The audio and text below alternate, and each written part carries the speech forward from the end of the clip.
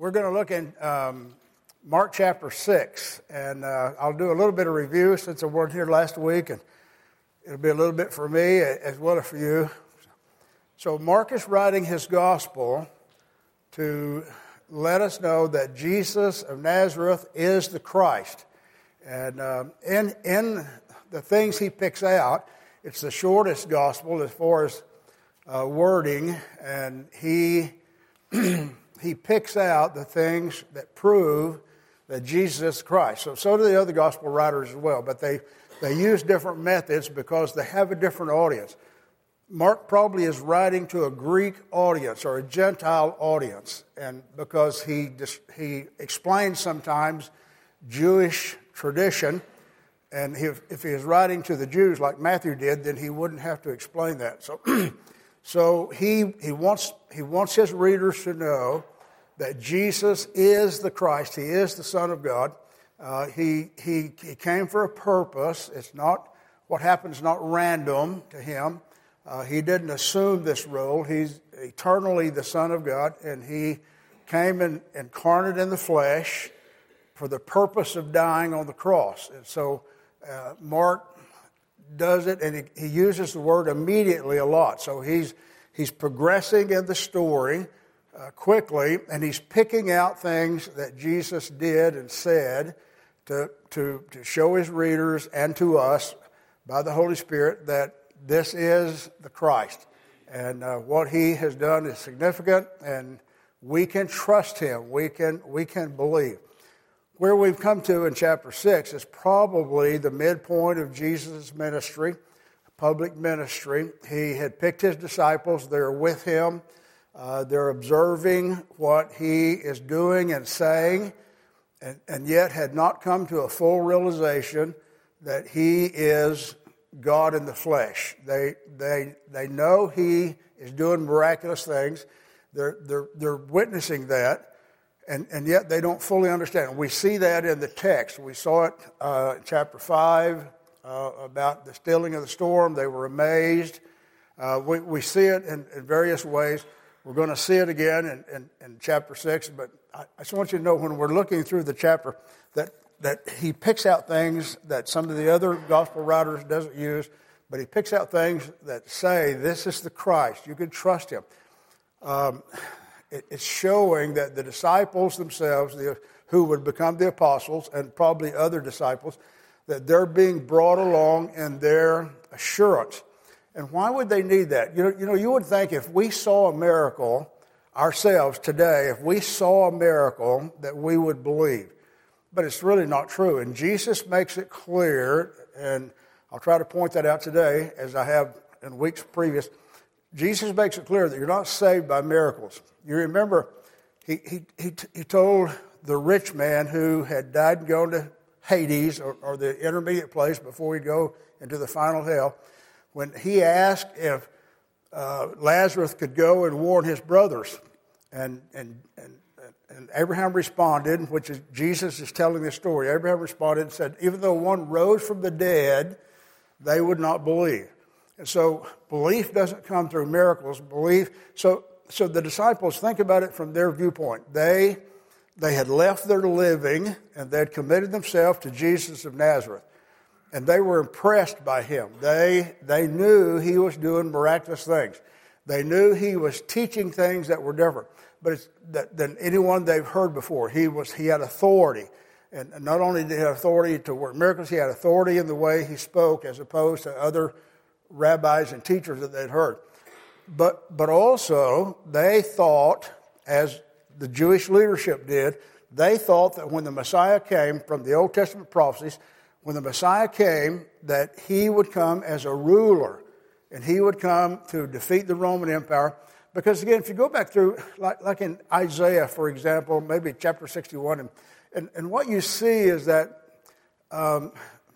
Israel's going to be restored during the millennial kingdom. They're going to be restored, and the prophets taught that. And that's what they were looking for. They were looking for a restoration of their nation to a place of prominence. And, of course, the Messiah would be the one who would bring that about.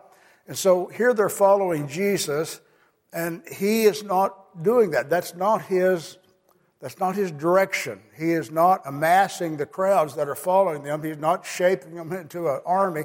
He's not doing it like they thought. So they're wondering, is this the Messiah? Is he, and it's probably, they didn't discuss this among themselves, but they probably had this thought, because Jesus keeps bringing them along. So it's evident from the scripture that he's bringing them along as they come along. So pray with me, and then we'll look in chapter 6. Our Father, I pray that this morning that you would, by your Holy Spirit, help us to understand your word. Help us to see Christ and him magnified. Lord, help us to have a greater faith because of your word, and we will be grateful for what you do in us. In Christ's name, amen. Okay, chapter 6. Then he, Jesus, went out from there and came to his own country. His disciples followed him, and when the Sabbath had come, he began to teach in the synagogue, and many hearing him were astonished, saying, "Where did this man get these things, and what wisdom is this which is given to him, that such mighty works are performed by his hands? Is this not the carpenter, the son of Mary, and the brother of James, Joseph, Judas, and Simon? And are not his sisters here with us?" So they were offended at him. But Jesus said to them, "A prophet is not without honor, except in his own country, among his own relatives, and in his own house." Now he could do no mighty work there, except that he laid his hands on a few sick people and healed them, and he marveled because of their unbelief. So a couple of things I want to point out. Jesus comes to his hometown. They knew him. Edersheim says Nazareth was probably about 500 people. It was no significance at all. It's not mentioned in the rabbinical teaching or writing. So it's a town of no significance. If you live in a town of 500 people, they know you. And you know them, and you know everyone. And they knew him, and probably they had heard him read in the synagogue before. In fact, most commentators believe this is the second time he went in the synagogue. The first time is recorded in the book of Luke. And when he went there the first time in his hometown synagogue, he took the scroll from Isaiah and he read from chapter 61, saying that he is the Christ, that he's come to open the eyes of the blind, he's come to heal the sick, he's come to do those things and he's saying to them, "I am your Messiah." In that reading of that text. And you remember they drove him out of the synagogue. So now I guess they've kind of gotten over it. They've heard about his fame because the word is spread. Everywhere he went, crowds came. And so now when he comes back, they let him speak again. But he speaks with such authority. And he speaks with such, I guess, an insight to the scripture that whatever he read there, that they say, "Who is this guy? We know him. Who does he think he is?" You know, there is a cliche that says that familiarity breeds contempt. You familiar with it? And we know that. Sometimes that's true in our life. Sometimes we sometimes, and I shouldn't include you in this because you may not do it, but we sometimes resent the people who are of our station who rise above us. And we have a little resentment toward that. We think, had I had that break, had I had that education, had I had that rich uncle who died, whatever circumstances that they rose above us and station in life, but it's just our fallen nature. Our fallen nature is that sometimes we resent other people's blessing and their exaltation. So here, they didn't respond. They had heard the stories, they had heard about his miracles, they probably had people they knew who had been healed by him, but their resentment caused them not to believe. So it's interesting when we read that Jesus then didn't do much work there among them from this point on. And we think his work is not according to our faith, but his work is limited by unbelief. You know, it's really interesting when you read the gospel, Jesus goes to people who have no belief at all. They're not looking for him. They're going about their daily business, and he intersects their life and changes them. But he doesn't respond to unbelief. When they have a when they have the knowledge of who he is and what he's done, and they will not respond to that at all. Now, see, it's one thing. Nicodemus came and to Jesus by night, and he just said, I'm interested, but I'm confused. And Jesus responded to him. And when we come to him and say, I'm interested, but I'm confused. I'm interested, but I don't understand. I'm interested, but I can't figure out what you're doing. He responds to us from his word by his Spirit. He gives us leadership, but not to unbelief. He doesn't go and push himself on unbelief. He allows people to dwell in their unbelief. So he marveled at their unbelief. Here was the people who had heard all that he did, and some of them had seen what he did, but they just rejected him. And he marveled. The Bible only says 2 times that he marveled at anything, and it's really interesting. He marveled at a centurion's belief, and he marveled at these people's unbelief. Pretty interesting. So then he leaves them at the end of verse 6, that he went about the villages in a circuit teaching.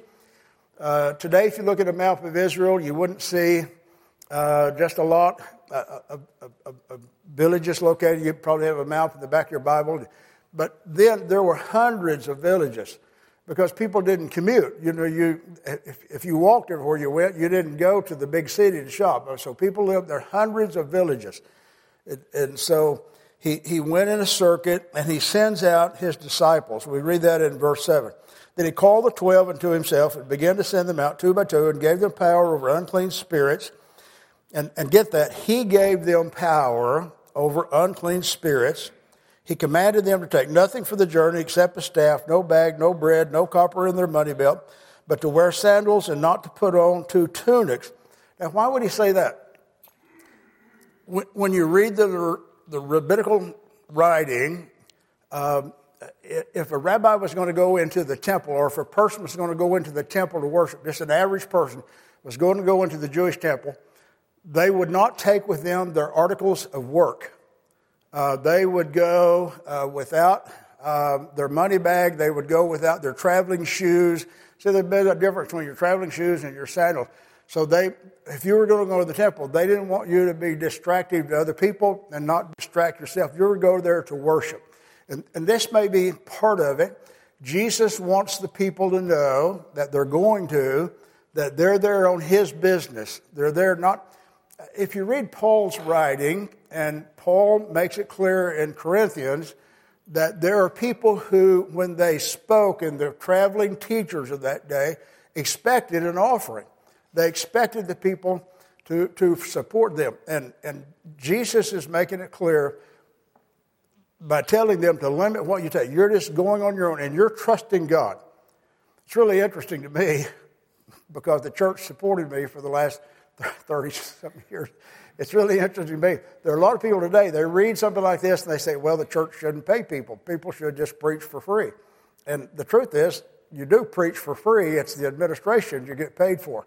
So what happens is that later, if you read in the book of Luke and you go to like chapter 22, and you're going to read that Jesus reversed this, not because it was wrong then, but when he's going to die and he tells them, now take your money bag and take your cloak, and now you're going to go. Take your staff, and now you're going to go, and if you don't have a sword, sell your coat and buy a sword because you're going to be persecuted. And so he reverses this, but for this time, while he's here among them, he wants them to trust in him and in him alone. And he tells them, don't try to better your position. If you're in a house and they receive you, if the bigger house comes along and offers you lodging, don't go. You stay where you went the first time. And then he says to them, if people won't receive you, they reject your message, shake the dust off your feet. It's what a Jewish person would do if they went through a Gentile city. They would, when they passed through the city, they'd figuratively shake the dust off their feet, saying, nothing from the Gentiles are going to taint me, and I'm passing on. It'd be like us going up to New York. We're going to pass by. We're going to see it and marvel, and then when we leave, we don't want to bring their voting habits with us. I just threw that in. That's it on the note. So what did they preach? They preached Well, we hadn't read that yet. Verse 10. He said to them, whatever place you enter, a house, stay there until you depart from that place. And whoever will not receive you nor hear you when you depart, shake off the dust from your feet as a testimony against them. As surely I say to you, it would be more tolerable for Sodom and Gomorrah in the day of judgment than for that city. So they went out and preached that people should repent. When John the Baptist came, he came preaching repentance. When Jesus came, the Bible says, and here in Mark, he came preaching repentance. They go preaching repentance. It doesn't mean they stood on the street corner and said, repent, repent, or you're going to burn. They didn't do that. But what they did, they preached that this is the time for the kingdom. The king has come. It's time for the kingdom. And their preaching led to repentance. Their preaching taught people that there needs to be repentance for your sin. See, the Jewish people, especially the leadership, and probably some of the people, some of the common people, were under the impression that their Judaism saved them, their practice of their religion, their offering of their sacrifice, when they did their meal and they didn't touch the unclean things, and they had this dietary regulation, and they dressed certain ways, and they didn't touch an unclean body, and so they had all these laws of Moses that kept them safe and kept them healthy, but they turned that into their justification before God. When I keep the rules, I'm justified before God. And see, that's our nature. Our nature is to do that. Our default thinking is to do that ourselves. You know, something bad happens to me, and I think, Lord, I don't deserve that. I've been faithful to you.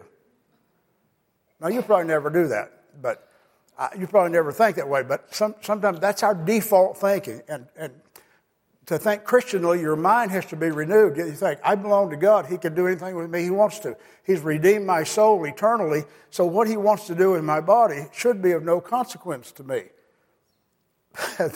That has to be spiritual thinking, and that's not our default thinking. So the Lord wanted them to know that when they went forth preaching, they preached that you can't depend on your religion, you can't depend on Judaism. There has to be a repentance for your sin.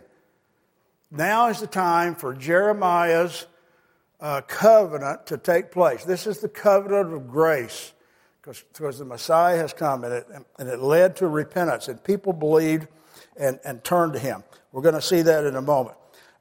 Verse 13, they cast out many demons and anointed with oil many who were sick and healed them. They cast out many demons. I've said to you, and I believe this. I can't prove it from the Scripture, but I believe this. During this time of Jesus' ministry, Satan is in full attack mode, and he marshals the demons probably from around the world, and they're concentrating in Israel, and more so than any other time. You're going to see a little bit of it in Paul's ministry and after Christ has died and resurrected. But during this time, it's very prevalent. They're prepared. They when Jesus is born, they know something's afoot, and Satan is in attack mode, and so they cast out many demons. You find that in the Gospels that you don't find in the other writing to the same degree, because Satan is against him, and Satan is doing all he can to keep Jesus' ministry being fulfilled. And so the Lord gave them the power. It's really interesting to me that there are times, I haven't quite saying that, but there are a lot of people today that think if I have the Holy Spirit, that I should be able to cast out demons like they did then. No, well, you remember we read here that Jesus gave them this power. He gave them this power when He sent them out to preach.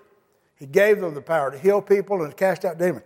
It wasn't of themselves. It wasn't from their own belief. I put in the notes, Hebrews chapter 2. I'm going to read it to you. Take the time to read it to you quickly, if I can find it. Hebrews chapter 2, and if you want to look at it, you could. And I think it helps us understand that. I think it's worthwhile for us to look at it. Hebrews 2 and verse 3 and 4. And here's what it says. How shall we escape if we neglect so great a salvation, which at the first began to be spoken by the Lord and was confirmed to us by those who heard Him? Okay, so the Lord speaks about the great salvation. Christ speaks about him coming and a forgiveness of sin. And that was confirmed by us. So there are those that heard him, second generation. That's the apostles. And now it's confirmed to us. Okay, now it's confirmed to us. And how is it confirmed to us? It's at the end of verse 3, confirmed to us by those who heard him, God also bearing both with signs and wonders and various miracles and gifts of the Holy Spirit according to his own will. So, God bore witness with their words by giving them this power. Okay, so today, why does the average Christian or preacher or whoever, why couldn't we not do that at our spoken word? Because there is no reason to bear witness because we have the witness. This is our truth. And this is God's word. And so it doesn't have to be authenticated. Now, people can accept it or reject it. It makes no difference. It's still God's word. It's still truth. And so today there is no reason for us to do miraculous things, for Christians to do miraculous things. And I hate saying that because anytime you witness to someone and they trust Christ, that's the greatest miracle of all. Someone has been born again. They have escaped an eternity of hell. And that's the greatest miracle of all today that can be done. And it happens all the time. And we should just think about it that way instead of thinking, why can't I heal the sick? Why can't my prayers heal the sick? Why can't I go to the hospital and touch people and they be healed? Because that's not this time. This is not the time for that. This was a power God gave them to authenticate their work. You think about it. These were average people. These were not rabbis. These were not learned in the sense that they had been to a seminary. They hadn't been taught by Gamaliel or any of the leading rabbis of that day. They were fishermen and tax collector and a zealot. And they were average people who had been called by Christ. And they looked average. They didn't have 2 tunics. They didn't have a change of clothes. And they went to the people and say, Jesus is the Messiah. Trust him. Trust him alone. Trust in what he's doing. Trust in him for your salvation. And why would people believe them? You know, why would people believe them? I've had people tell me that they're the Christ. I've had people who told me that they're the Christ. Why would I believe them? Well, I don't because I have the Bible.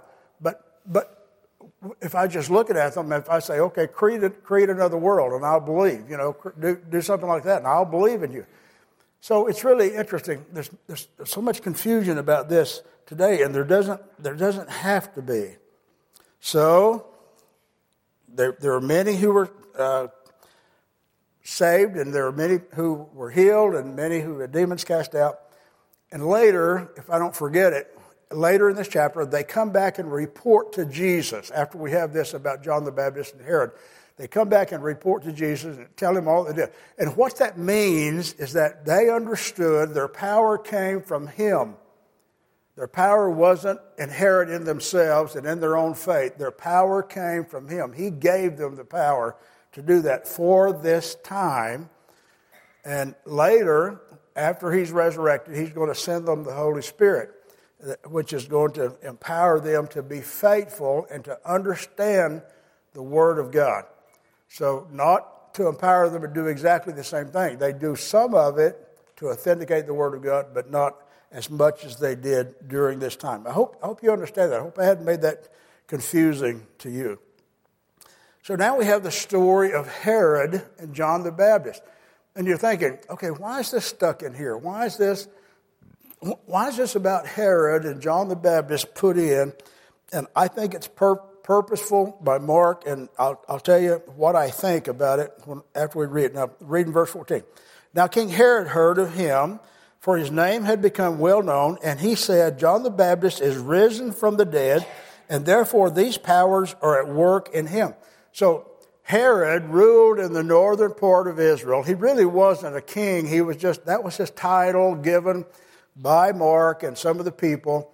But his kingship this gets a little confusing to you, but maybe in some Bible, some reference Bibles, you have the chronological family tree of Herod, of the Herods. Okay, when Jesus was born, it was Herod the Great. And Herod the Great then fathered these other Herods, and Herod kind of was a title. And this is Herod Antipas. And he had a brother named Herod Philip, and there were other Herods as well during this time. And there's going to be a different Herod later on that's going to kill, that Jesus is going to appear before, so it's not this Herod. But what happens is that, well, it is this Herod, but now I'm confused myself.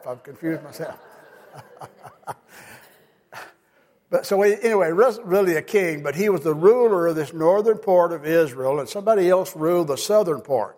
Actually, it was ruled by Pontius Pilate. So there wasn't a Judean ruler over the southern part. It was ruled by a Roman, by Pontius Pilate. But Herod was up in the northern part, and so he hears about Jesus, and he thinks, his conscience smites him, and he thinks, that's John the Baptist. Now, why would his conscience smite him for John the Baptist? You don't remember the story. Well, Mark gives us the story, so let's just read it. Others said, verse 15, it's Elijah. Others said it's a prophet or like one. But when Herod heard it, he said, this is John whom I beheaded, for he has been raised from the dead. For Herod himself had sent and laid hold of John and bound him in prison for the sake of Herodias, his brother Philip's wife, for he had married her. Because John had said to Herod, it is not lawful for you to have your brother's wife. And because he said that publicly, and probably more than one time, Herodias, this is what we read here, verse 19, Herodias held it against him and wanted to kill him, but she could not. For Herod feared John, knowing that he was a just and holy man, and he protected him. And when he protected him, but he always had him in prison. But when he heard him, he did many things and heard him gladly. So here's the backstory to that, if you're interested. Herod Antipas, who this is, Herod Antipas, coveted, he was married to a princess of a neighboring country, Arabia. And so he married that princess. But he coveted Herodias, who was his niece. And she was married to another uncle, and his brother. And so he coveted her, and so he convinced her on one of the trips, and you can read this in a little history if you want to go on Wikipedia. He convinced her to come, and she said, but you have to get rid of your wife. So he divorced, or got rid of, however you do it then. He divorced the princess, his wife, the princess of Arabia. He divorced her, and he married Herodias. Okay, and at that time, in Jewish law, if your brother died, you were supposed to take his wife and bring up seed to his name, but not if he was still alive. You couldn't do that. Not if you're still alive. You couldn't just divorce and remarry someone you're still alive. And so, what John the Baptist was doing, he was saying to Herod, "You're an adulterer. You're an adulterer." And so, imagine this. When you read about John the Baptist in the other gospel, he's got a crowd. I mean, he draws a crowd. And he drew the soldiers, and he drew some Pharisees who got baptized by him. And so he draws a crowd when he goes, because he came in the spirit of Elijah. And a lot of people thought he was Elijah, come back again. And so he draws a crowd, and he's denouncing Herod. And Herodias, who, this adulterous woman, is a little ticked off. And you know what they say about a ticked off woman. I'm not going to say anything more about that. But so she wants to kill him. So Herod arrests him, has him in prison. And then you probably know the story. So on his birthday, he has this feast. And Herodias has a daughter named Salome, which is not Herod's daughter, but her daughter. And she comes in and dances. And in that day and time, they would pay for dancers to come and entertain the royalty, but you would never have royalty themselves do that. So it was probably very seductive, and probably very unusual. And so Herod promises her, I'm going to just tell you the story. Herod promises her whatever you want, up to half of my kingdom. I mean, that's the lustfulness of his character. He's crazy. So whatever you want, half of my kingdom. And she goes to her mother and says, what should I ask? And said, the head of John the Baptist. So she's getting her revenge, the head of John the Baptist. So we read here, and I'm going to skip that part. And when you go down to verse 25, immediately she came with haste to the king and asked, saying, I want you to give me at once the head of John the Baptist on a platter. Her mother didn't say that. She added that part. And the king was exceedingly sorry. Yet because of the oath and because of those who sat with him, he did not want to refuse her. So immediately the king sent an executioner and commanded his head to be brought. And he went and beheaded him in prison and brought his head on a platter and gave it to the girl. And the girl gave it to her mother. And then when his disciples heard it, they came, his disciple, which would be John the Baptist's disciple, they came and took away his corpse and laid it in a tomb. Really, really, really interesting. Why would God allow that? Jesus gives a eulogy of John the Baptist and said there has not been a greater man born of a woman than John the Baptist. John was the forerunner of Christ. He was the herald that Jesus is coming. Why would Jesus let him die in a prison? Why didn't he? He could have said a word and the prison doors would have opened and John could have walked out. Why didn't he? Why does he let us suffer? Let's just bring it home. This is what we're interested in. Why does he let us suffer? Why does he let us, as we age, become infirm? Why does he let us, as we age, all sorts of things happen to us? Not just our body becomes infirm, but our mind becomes infirm. Why would he allow that? Why would he allow those we love to die? Why would he allow COVID and cancer and earthquake? Why does he allow that? And it's really a question we ask ourselves. When we're suffering, we ask that. What is the purpose? What are you doing? Why is this story in this place? Why did Mark pull this in amongst Jesus teaching his miracle? Why did he pull this in to this place? I don't know. And to give you the full answer, I don't fully know. I've got some ideas, and I can give you my ideas. John himself said that Jesus must increase and I must decrease.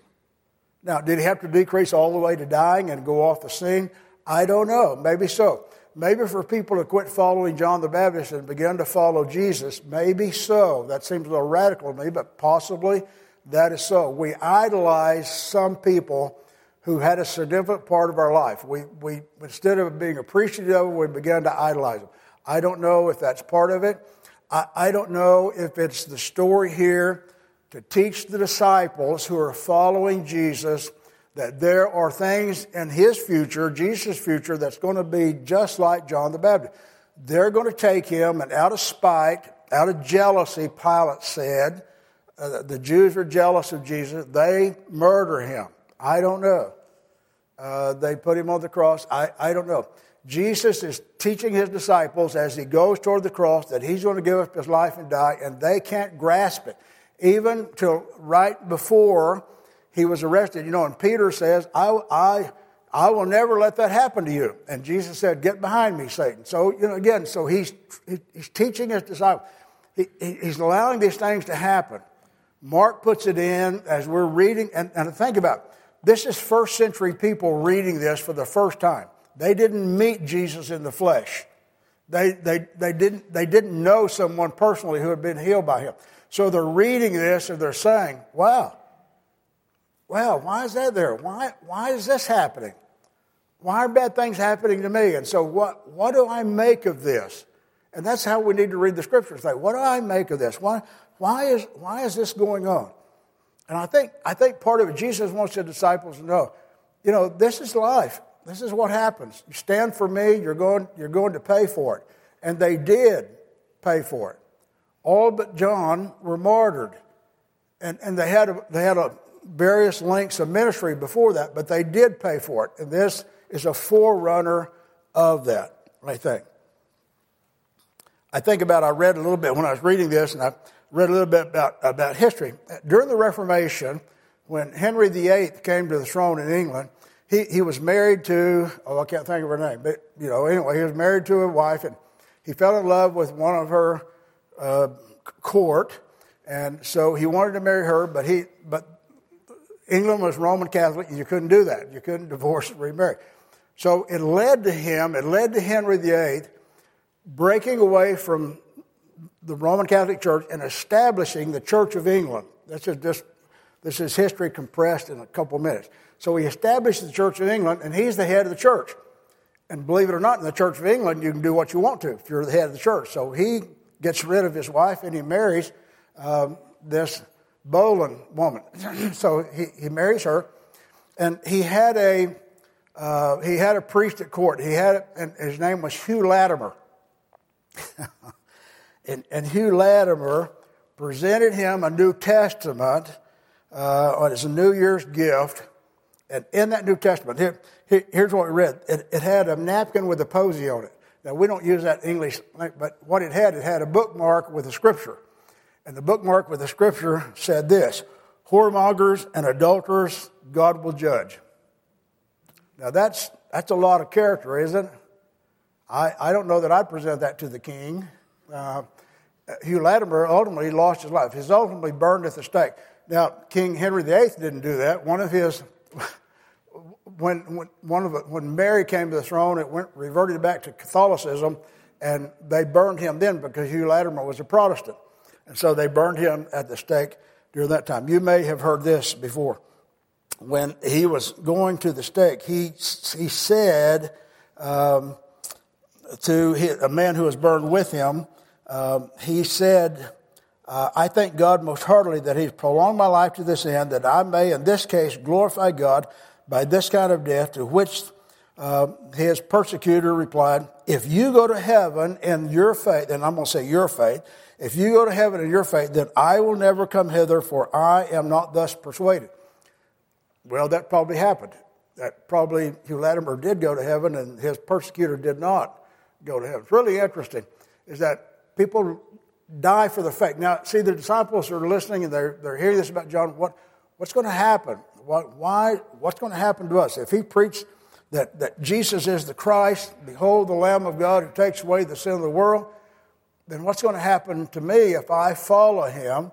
And, they're still thinking about rebellion. They're still thinking about conquering the Romans, and they believe it's possible because they go back shortly in their history, and the Maccabees have done that. This ragtag bunch of army had driven out the Greek leadership and had overcome their nation and restored the freedom to Israel, and they're thinking it's possible to do it again if all of Israel rises up.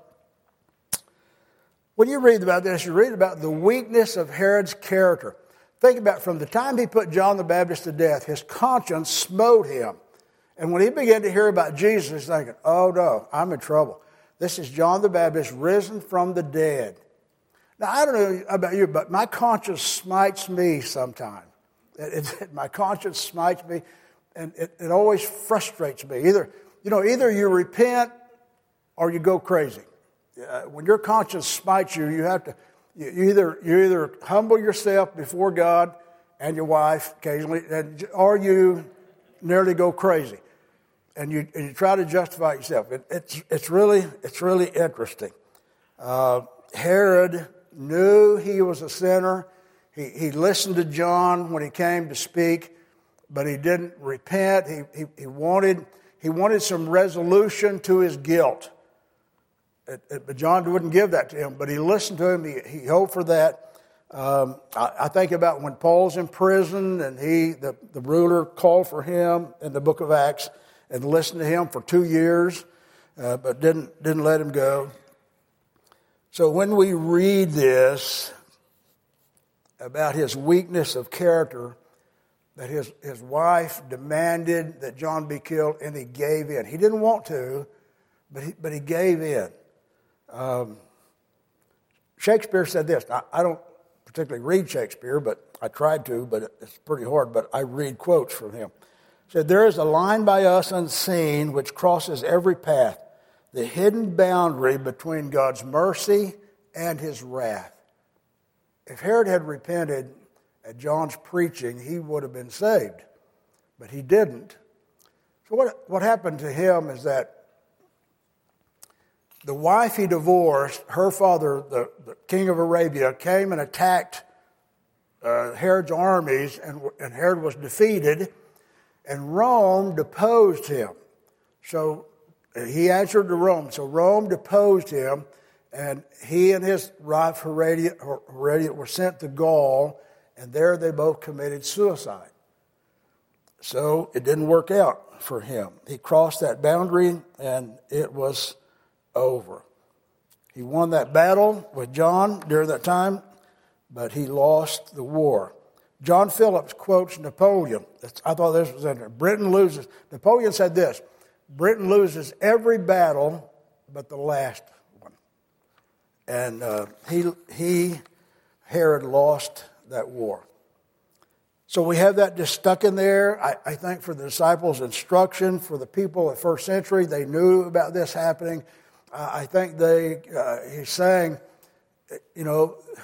life is like this. Life is like this, and you need to be righteous. You need to listen to people like John, who spoke about holiness and righteousness, and you need that for yourselves.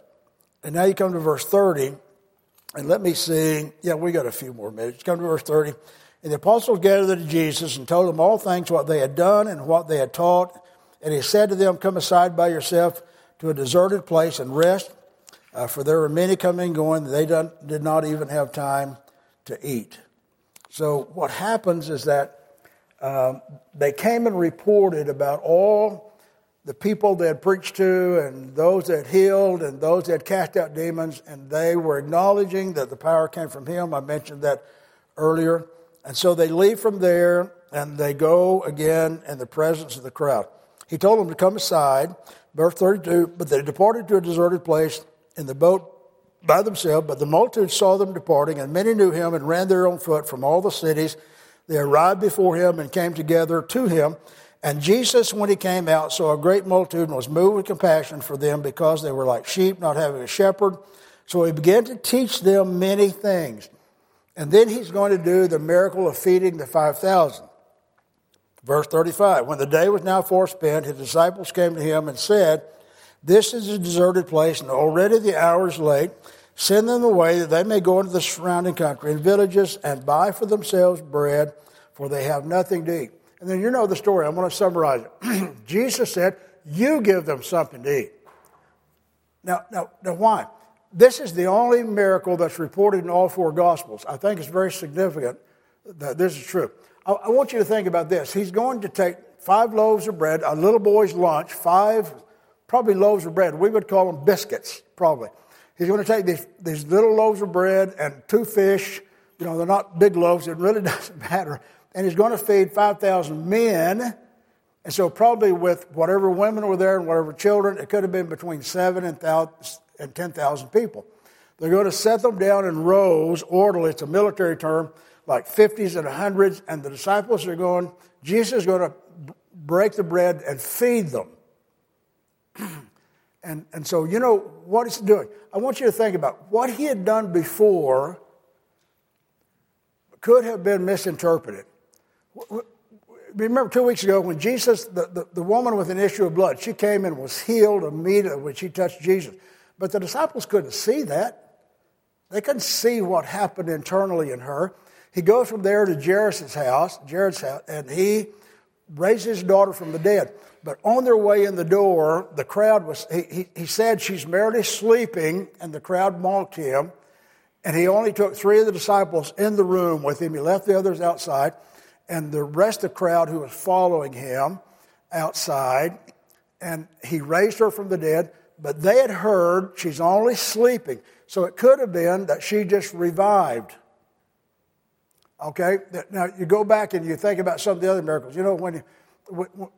When he stilled the storm before this time, when he stilled the storm, you think, well, the storm could have blown through. I don't know if you've heard, the wind's going to gust up to 35, 40 miles an hour today. And bad news if you hadn't heard that. But, once that front blows through, it's over. And they could have been thinking, well, did he steal the storm or did it just come to an end? Did he take credit for it? You think, well, why would they be thinking those things? Because they're human. Because they're just like us. They're human. They're risking their lives, and they want some assurance. And so all of these things. But when you take these 5 loaves of bread and 2 fish, and you feed 6 or 7 or 8 or 10,000 people, even if it's just 5. If you feed 5,000 people, that goes on for hours. That doesn't happen in a few minutes. That goes on for hours. They saw him look up to heaven and break it and keep breaking it and keep breaking it and keep breaking it. And they took up 12 baskets full of the remaining. So it didn't happen in a moment. It took them hours to distribute it to that crowd, or at least, a long time to distribute it to that crowd. And probably more than 12 disciples, probably other people got involved in the distribution as well. And that was a significant miracle that no one could deny. They saw it. They ate it. They had leftovers that they took with them. And what happens is that the Lord doesn't want us to believe because of miracles. He wants us to believe because of His Word. He wants us to trust in Him, in His Word, and believe in Him. Look what happens next. Verse 45. Immediately He made His disciples get in a boat and go before Him to the other side to Bethsaida, and He sent the multitude away. And when He sent them away, He departed to a mountain to pray. You remember before I talked about they had this miracle and a crowd, and then they went into the house. He chose us. They went into a house. Here, they just fed these multitudes of people, and then He sends the disciples away. He tells them to get in the boat and go this. He sends them away. Now, why? And I can say to you, I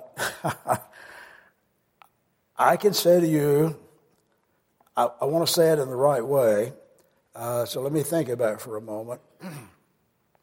I can say to you that every preacher who has pastored a church wants a crowd. They want a multitude, because that is our culture's mark of success. And the disciples wanted a revolution. They would have begun to organize the multitude. They would have expected Jesus, let's organize this multitude and all those other crowds that followed. Let's organize them into the army. You remember on another occasion, they wanted to take Jesus and make Him king. They wanted to crown Him right then and get this started. Let's just get started on this revolution. And Jesus sends them away. He doesn't want them to be thinking in that line. He doesn't want the disciples thinking, man, we got it now. We're going to town. When you're reading John's Gospel and you read that there's a multitude following Jesus, and He says to them, if you're going to follow me, you got to eat of my flesh and drink of my blood, or you have no part in me. And they were offended, and most of them went away. And the disciples are thinking, what in the world are you doing? They're following us. You're successful. And you drove them away by this hard saying. Because Jesus doesn't want your faith to be based upon the miraculous. He doesn't want your faith to be based upon anything but the promise of God and the death, burial, and resurrection of Christ. See, that's hard for us to learn. We who know Christ already as Savior, we have the same problem in a little different vein. We believe that the love of God is based upon the blessing of God. Now, I'm just preaching to you, making application for this.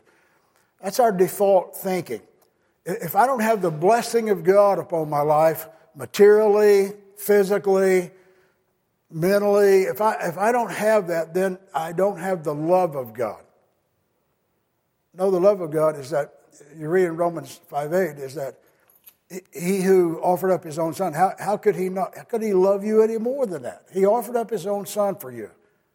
See, that's the love of God. We still live in a sin-cursed world and a sin-cursed body, and we're going to have problems with the curse of sin in the physical universe for as long as we are here, and the end is we die. But there's more than that end. The end is we are given a redeemed body, and dwell in the presence of Christ forever. And see, that's what we need to remember. We need to remember it's not about the moment, but it is about the glory of God to come and the hope we have today. And that's hard for us when we're in the midst of trial. It's hard for us to remember that. When we're struggling, it's hard for us to remember that. When our life hasn't gone as we had hoped it might, it's hard for us to remember that, isn't it? I struggle with that. I'm sure you struggle with that. But we have to come back to the Word of God and think the faithfulness of Christ eternally is what matters to us. And we just fight the battle.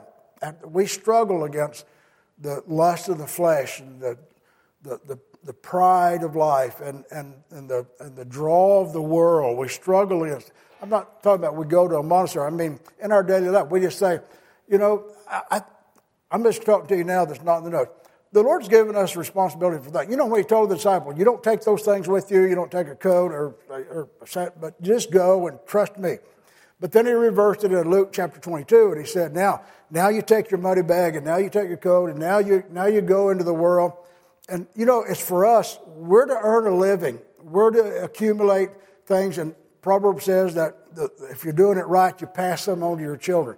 And so, what happens that we are to do those things, but we're never to trust them. We're never to trust them. It's not the significant thing in our life. It doesn't give us significance. It's Christ, our Lord, our Savior, who gives us significance. It's Christ and Christ alone. And if we can remember that, and that becomes our faith and the strength of our faith, then we're blessed. And then we have joy and peace that's unshakable. Hebrews says that this kingdom we live in is going to be shaken, and the only things remain is that which is unshakable. And that which is unshakable is our faith in Christ. That's the only thing that's unshakable. Well, pray with me, and we'll go. Our Father, we thank you for your word. We thank you for our time together this morning. Lord, help us to trust in you. Help us to, Lord, to glory in the promises you've made to us. Lord, help us to keep our eyes upon you and not totally our circumstances. Help us to be faithful in our circumstances, to battle and to pray. And Lord, they beat us down sometimes. We admit that and confess to that. But Lord, we want to have hope. We want to be people who live with hope. And I pray for myself. I pray for every person in the room this morning, Lord, that you would, Lord, strengthen our hope in you. And Lord, we'll be grateful. We'll praise you. In your name we pray. Amen. Well, Lord bless you. We'll see you in church.